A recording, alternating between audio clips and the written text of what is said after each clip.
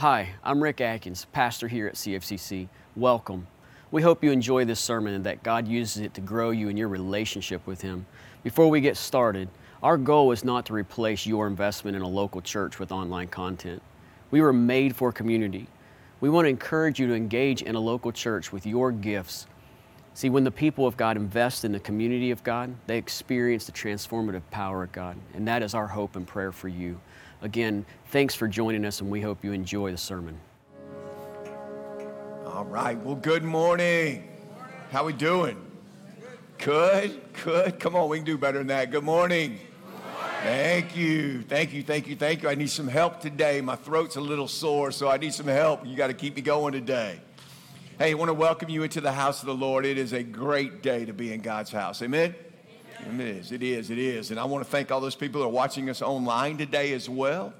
And also, guys, if you missed it Friday night, I'm going to tell you something. You missed something.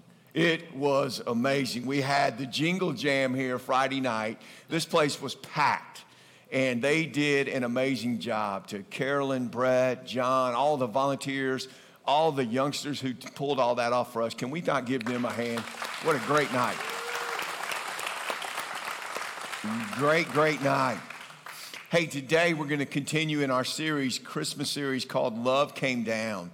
And we're looking at the different stories of people in the Bible and how their view or their perspective shaped how they saw Christmas. If you remember in the first week, we talked about Mary, the mother of Jesus.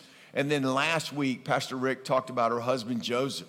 And so today we're going to look at the perspective of the first Christmas. We're going to look at the first Christmas from the perspective of a gentleman named King Herod the Great.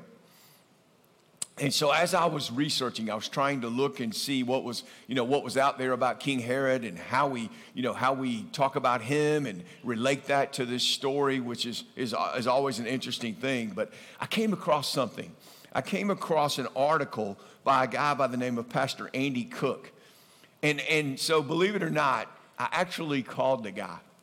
And I said, hey, I don't have an intro. Can I use yours? And he goes, well, yeah.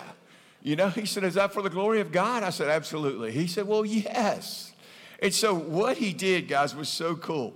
He took the story of Dr. Seuss, of the character, the Grinch, and he compared him to King Herod. And I thought it was so cool, but I also definitely want to give him credit because I'm not that creative. But, as much as I've seen The Grinch and the different remakes and all the things that they do with it now, nothing ever compares to the original. I think that's true in most cases, but nothing compares to the original. And it starts like this. It says, every Who down in Whoville liked Christmas a lot, but the Grinch who lived just north of Whoville did not. Why, you ask? Perhaps, said Dr. Seuss. It could be that his head wasn't screwed on quite right. It could be perhaps that his shoes were too tight. But I think most likely the reason of all may have been that his heart was 2 sizes too small. And guys, the real storyline here is not that the Grinch stole Christmas, but that he couldn't steal Christmas at all. Yeah, he did. He stole the tree, he stole the gifts, he stole the food, he stole the stockings. He stole all the decorations. He even stole the popcorn, the plums, and all the Whoville pudding. He stole it all. By the time he was finished, the Grinch had stolen everything out of Whoville except some hooks on the wall and a speck of food so small that even the Whoville mouse turned up his nose at it all. And that is the end of the rhyming because nothing rhymes with Herod. So you're safe, okay? I feel like I'm in rhyme mode the rest of the day. All right, so this happens, but much to the surprise of the Grinch, what he didn't realize is he left one thing behind. Somehow, some way, the Grinch left Christmas behind. The story goes on to say that when the good folks of the village woke up Christmas morning, they joined hands in the streets and they sang songs of Christmas as if it didn't matter if the gifts were gone, the food was missing, and all the decorations were stolen. And up high on top of his mountain, the Grinch in his house, he couldn't understand what was happening. You see, it puzzled him that despite all of his work Despite all of his evil intent, he hadn't stole Christmas at all. He had simply missed it. And I love this story, guys, because this is a story by Dr. Seuss that tells us that the Grinch's perspective or his view of Christmas comes from the size of his heart. And what I'm trying to tell you today is, so does ours. So does ours. As our heart grows in our Savior and Lord, we grow, and so does our perspective. I love what Psalms 4:23 says. It says, above all else, guard your heart, for everything you do flows from it. But let me ask you this. What if? What if he wasn't the original Grinch? What if there was someone before him who tried to steal the very first Christmas? And because of that, he too missed it. You see, but this was no story or no fable. This was a real man. And his name was King Herod the Great. Now, Herod ruled as the king of the Jews under Roman authority for 33 years. He was probably best known as a political survivor. I know all of you know of that person, right? And you may be one, or you may have worked with one. Somebody who, for no matter what happens, they fall on their feet. Or no matter what the changes are above them, they just continue to keep moving up. And this was Herod. He was really just him. But the thing is guys, he was real. All right. Sometimes I think when we talk about these biblical characters, we think of them as mythical figures. We think of them as not real, but this is so real because historical records and the Bible tell us about Herod. It says this, that when the civil war broke out in Rome between Mark Antony and Octavian, it said Herod first sided with Antony and his ally Cleopatra. You remember she was the queen of Egypt. But when Octavian defeated Antony in 31 BC, Herod, being the survivor that he was able to switch sides, convincing Octavian of his loyalty. So what happens is after Octavian has this victory, Rome makes him their supreme leader. They made him their supreme military leader, and they give him this title called Augustus, or Exalted One. And this is such a great part of the world's history because what I found out is this is where the Roman Republic ends and the Roman Empire began. And now, by this time, Octavian is known as Caesar Augustus. And he tells Herod this. He says, Herod, you in your position as king of the Jews is secure as long as you can do two things. He said, I need you to maintain order in Israel, which really meant that he had to keep all the Jews peaceful and under control. And then he said, and you also have to protect the western flank of the Roman Empire. But you see, Herod was more than just a survivor. He was also a very clever and a very efficient ruler. He was best known as an incredible builder and was truly an engineering genius. And that, being that engineering genius, is what earned him the title, the Great. He built several palaces in different areas he lived in, and they said they were so luxurious that they included freshwater pools. Not only that, but they included even a form of air conditioning to beat the heat in the Middle East. Absolutely amazing for this time. Guys, he built Greek-style theaters, he built amphitheaters, and even outdoor stadiums for horse and chariot racing. But he was best known for renovating the temple in Jerusalem. They said that he renovated the temple so well in Jerusalem that it looked even better than when Solomon first did it. And if you read in the Bible about all that Solomon did with the temple, you know, that to me, that is absolutely amazing. But there was a very dark side of Herod. You see, there was a dark side because he trusted absolutely no one. When you are willing to do anything and everything to get what you want and to keep what you have, you can't trust people because you can't trust yourself, right? And he became so suspicious of everyone. And even though he had everything you could possibly want from a worldly perspective, he had everything, he lived most of his life in fear of losing it. Herod was a very jealous man. If someone was gaining on him in popularity, power, or riches, he had no problem simply having them eliminated. And guys, this included his own family. Herod killed his own brother-in-law by drowning him in one of his pools. He put 46 members of the Sanhedrin to death, and he killed his mother-in-law, one of his wives, and 3 of his sons. Augustus Caesar reportedly said this about him. He said, "It's better and safer to be one of Herod's dogs than one of his children." Guys, Herod the Great was a ruthless, ambitious leader who cared only about what could make him richer, more powerful, and able to eliminate all the threats in his kingdom. And what I want you to see is when you live like that, all throughout your life, what we see is that your perspective is shaped by that, right? And it changes and creates how you live. And for him, it was how he lived, how he believed, and how he ruled. That's what shaped his perspective. Now, you may remember a couple weeks ago, we talked about Mary and what shaped her perspective. And we said because her view of God was so big that her faith matched that. Right? Because as God grew and his definition grew, so did her faith in him.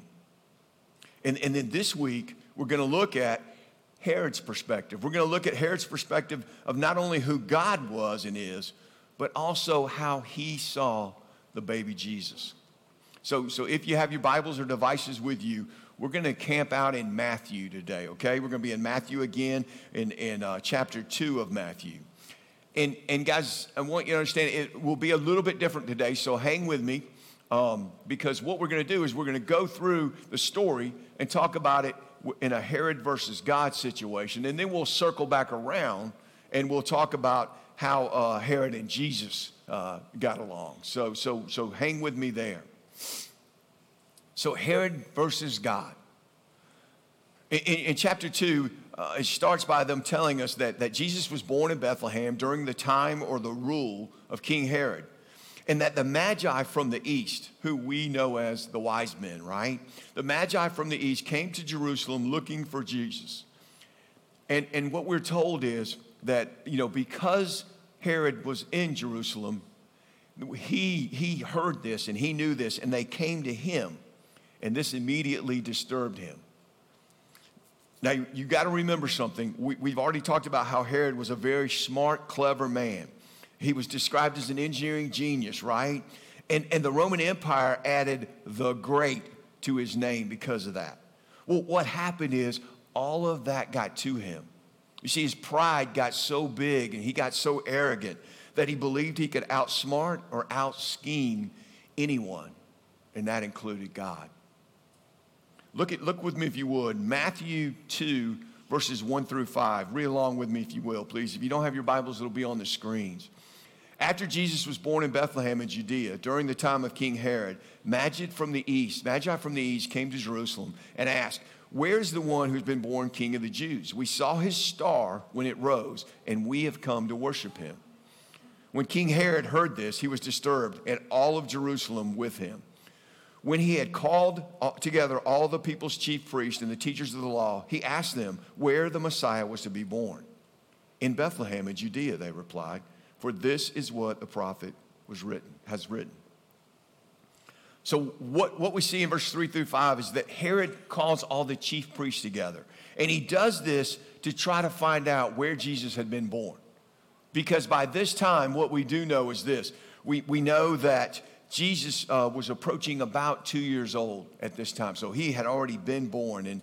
And so they start explaining to him, the teachers, they start explaining to Herod that he had to be born in Bethlehem and that he was born there to fulfill the prophecy spoken about him hundreds of years earlier. You guys remember, it might know this. It was in Micah 5:2. And it said this, it said, "But you, Bethlehem, in the land of Judah, are by no means least among the rulers of Judah. For out of you will come a ruler who will shepherd my people Israel." And I tell you that to say, hey, you see how it takes care of prophecy. But at the same time, I want you to see this. Herod had his chances. He was being told the truth of Jesus. He was being told very plainly who Jesus was, where he was being born. And guys, he wanted no part of it, because his desire was to be king over Jesus and not the other way around. So now we kind of get into the Herod versus God. And in verses 7 and 8, after he finds out where Jesus was being born, after the teachers told him that, it says this. It says, Herod sent the Magi to Bethlehem, saying to them, go and search carefully for the child. As soon as you find him, report to me so that I may go and worship him. So basically he starts by lying to the Magi, right? And thinking once again, because of his pride, that he had outsmarted everyone. And he believes this because he doesn't truly understand who God is. So again, Herod thinks that he's won. You see, Herod didn't know God. He only knew of him. He didn't know God because of that, guys, he didn't realize that God knows everything that's going to happen, even before it ever happens. You see, he didn't realize that God knows what he's thinking before he thinks it. And he didn't realize that there is nothing in this world that happens unless God ordains it or allows it. Do you see that? Because if he did know that, he would have known that it would be impossible to outsmart, or out anything our God. You see, when we truly understand that definition and how we decide to define God, again, is going to affect our perspective. Mary thought he could do anything, and she believed everything he said. Herod thought he could fool him because his God was very, very small. Please hear this today. You can't outsmart him either. Guys, you cannot fool God, okay?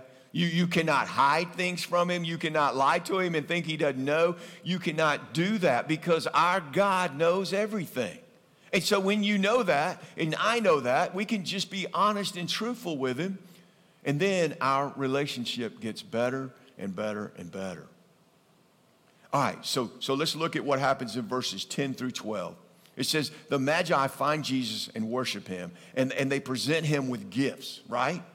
Well, then they're warned by God in a dream not to go back to Herod. So they return to their country by another route. Now, here's what I want you to see. Can you see how easy it is for our God to disrupt what Herod's got?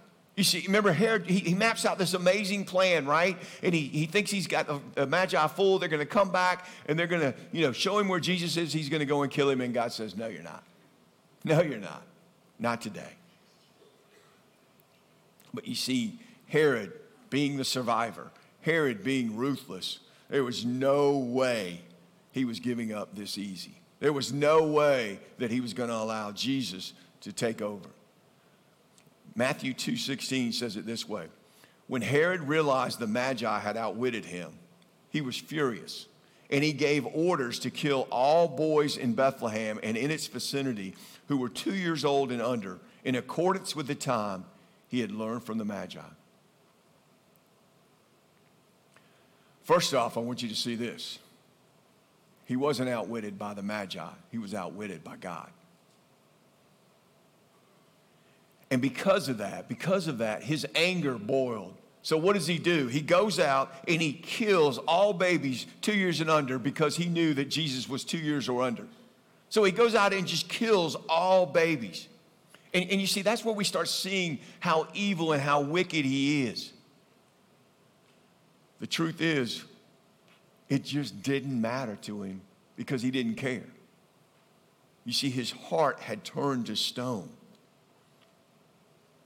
And his heart turned to stone because he had made himself the most important person in the world. His heart turned to stone because he wanted his desires more than anything else. So basically, Herod tries to become his own God. But I want you to see what the real God does. I want you to see what our God does. In Matthew 2:13, it says, when they had gone, and this was speaking of the Magi, when they had gone another route, an angel of the Lord appeared to Joseph in a dream. Get up, he said, take the child and his mother and escape to Egypt. Stay there until I tell you, for Herod is searching for the child to kill him. Now I want you to notice this, okay? God tells Joseph what's about to happen 3 verses before Herod's plan is even mentioned. Do you see how far our God is ahead of evil? Do you see how you can never fool our God? Before Herod even devised a plan, God already had an answer. That's our God. And that's why Herod had no chance of killing Christ or ruining the first Christmas. So, to me, Herod versus God is a knockout. So let's look at about Herod's perspective or vision of Jesus. You see, Herod saw Jesus as a threat instead of a savior. He saw him as a threat instead of a savior. And there were reasons for that. Let me show you some of those. We're going to have to circle back to the beginning of chapter 2 to kind of understand this, so stay with me. And what we see is, as soon as the Magi announced that one of Jesus' titles would be the King of the Jews, Herod's first thought was that Jesus had to be destroyed. Because you see, what happened was Herod was named by the Roman Empire. He was named by the Roman Empire as King of the Jews, and he thought Jesus was going to take that away. And he thought absolute power came from the Roman Empire. You see, the Magi wanted to give his title to Jesus.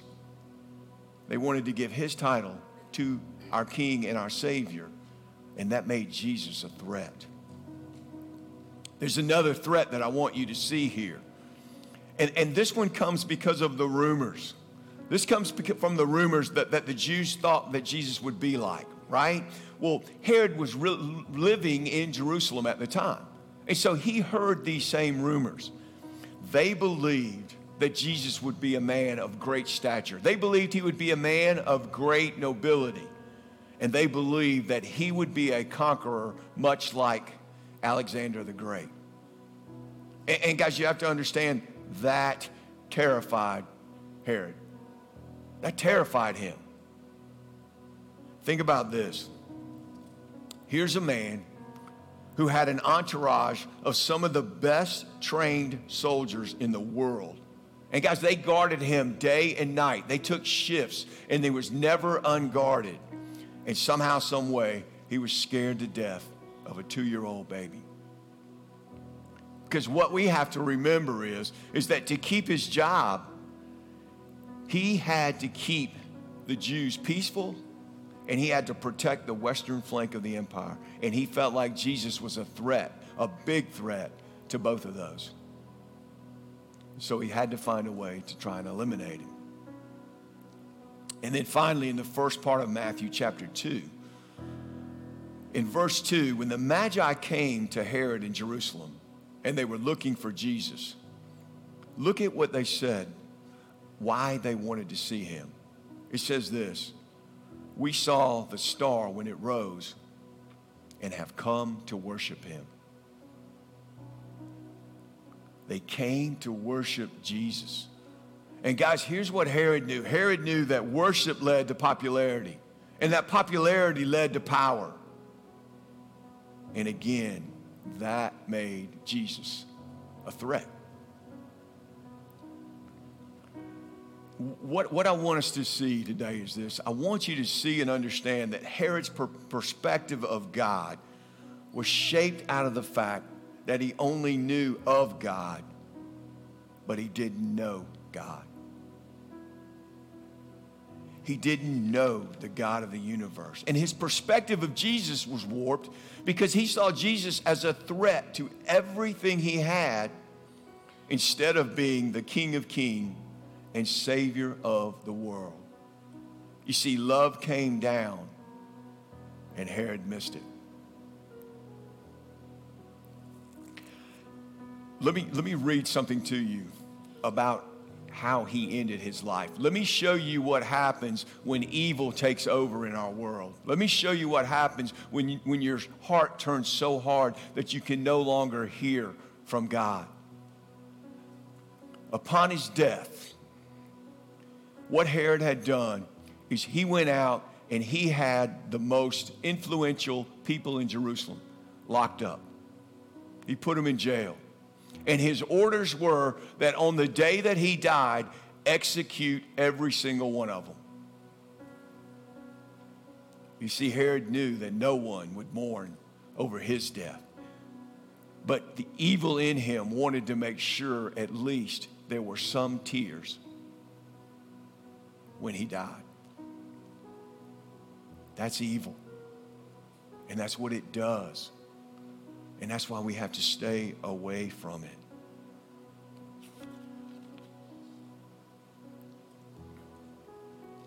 Do you know God? Or do you know of him? Is he the number one priority in your life? Or is he a casual relationship? Is he somebody you go see on Sunday and the rest of the week you leave him alone? Do you know God? Are you with him daily? Are you studying? Are you praying? Or like Herod, is your definition small? Are you still trying to outsmart him? Fool him? Tax season's coming. Will we be honest? Relationships. Our families. Our work. You see, if we believe that God is the God of the universe, if we believe that God is everything and knows all, we got to live differently. And the only way that's going to happen is by his transformation. But please, please today, let's stop lying to God, because he already knows. Or maybe this morning you see Jesus as a threat. And you say, what do you mean, Mark? Because Jesus is going to want to change some things in your life. Trust me. He's going to come in and he's going to invade your life. He's going to make changes to your life. And there are many of us that say, I want to live my way. I want to be in control. That's what Herod said. Again, if Jesus knows everything, if Jesus loves you so much that he died for you, and he tells you that he wants what is best for you, why do you want to be in control?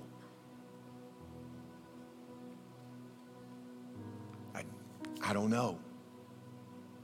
But I take it back. I take it back sometimes, so I know it's there. God's the creator of the entire world. He wants you to be his. He wants to love you. He wants to take care of you. And he wants to change you. Yes, change you.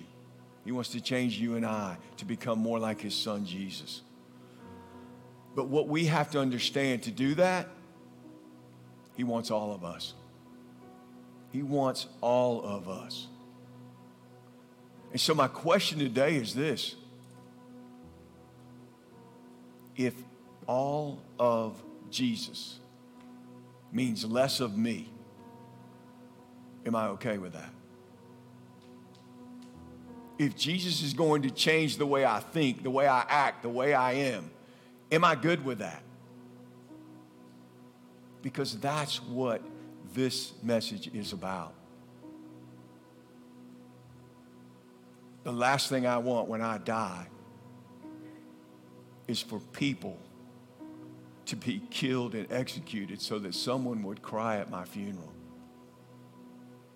That's evil, and it scares me. But you've got to understand, if you're not with God, you're with evil. There is no middle ground. And so today, my prayer is if there's anyone here who has been thinking that they can fool God, if there's someone here today that has not truly accepted Christ as your Savior and Lord and given him everything, I pray you'd do that today. I pray you would do that today. I pray you would get on this journey with us and see what God has in store for you. Let me pray. Heavenly Father, God, I just thank you.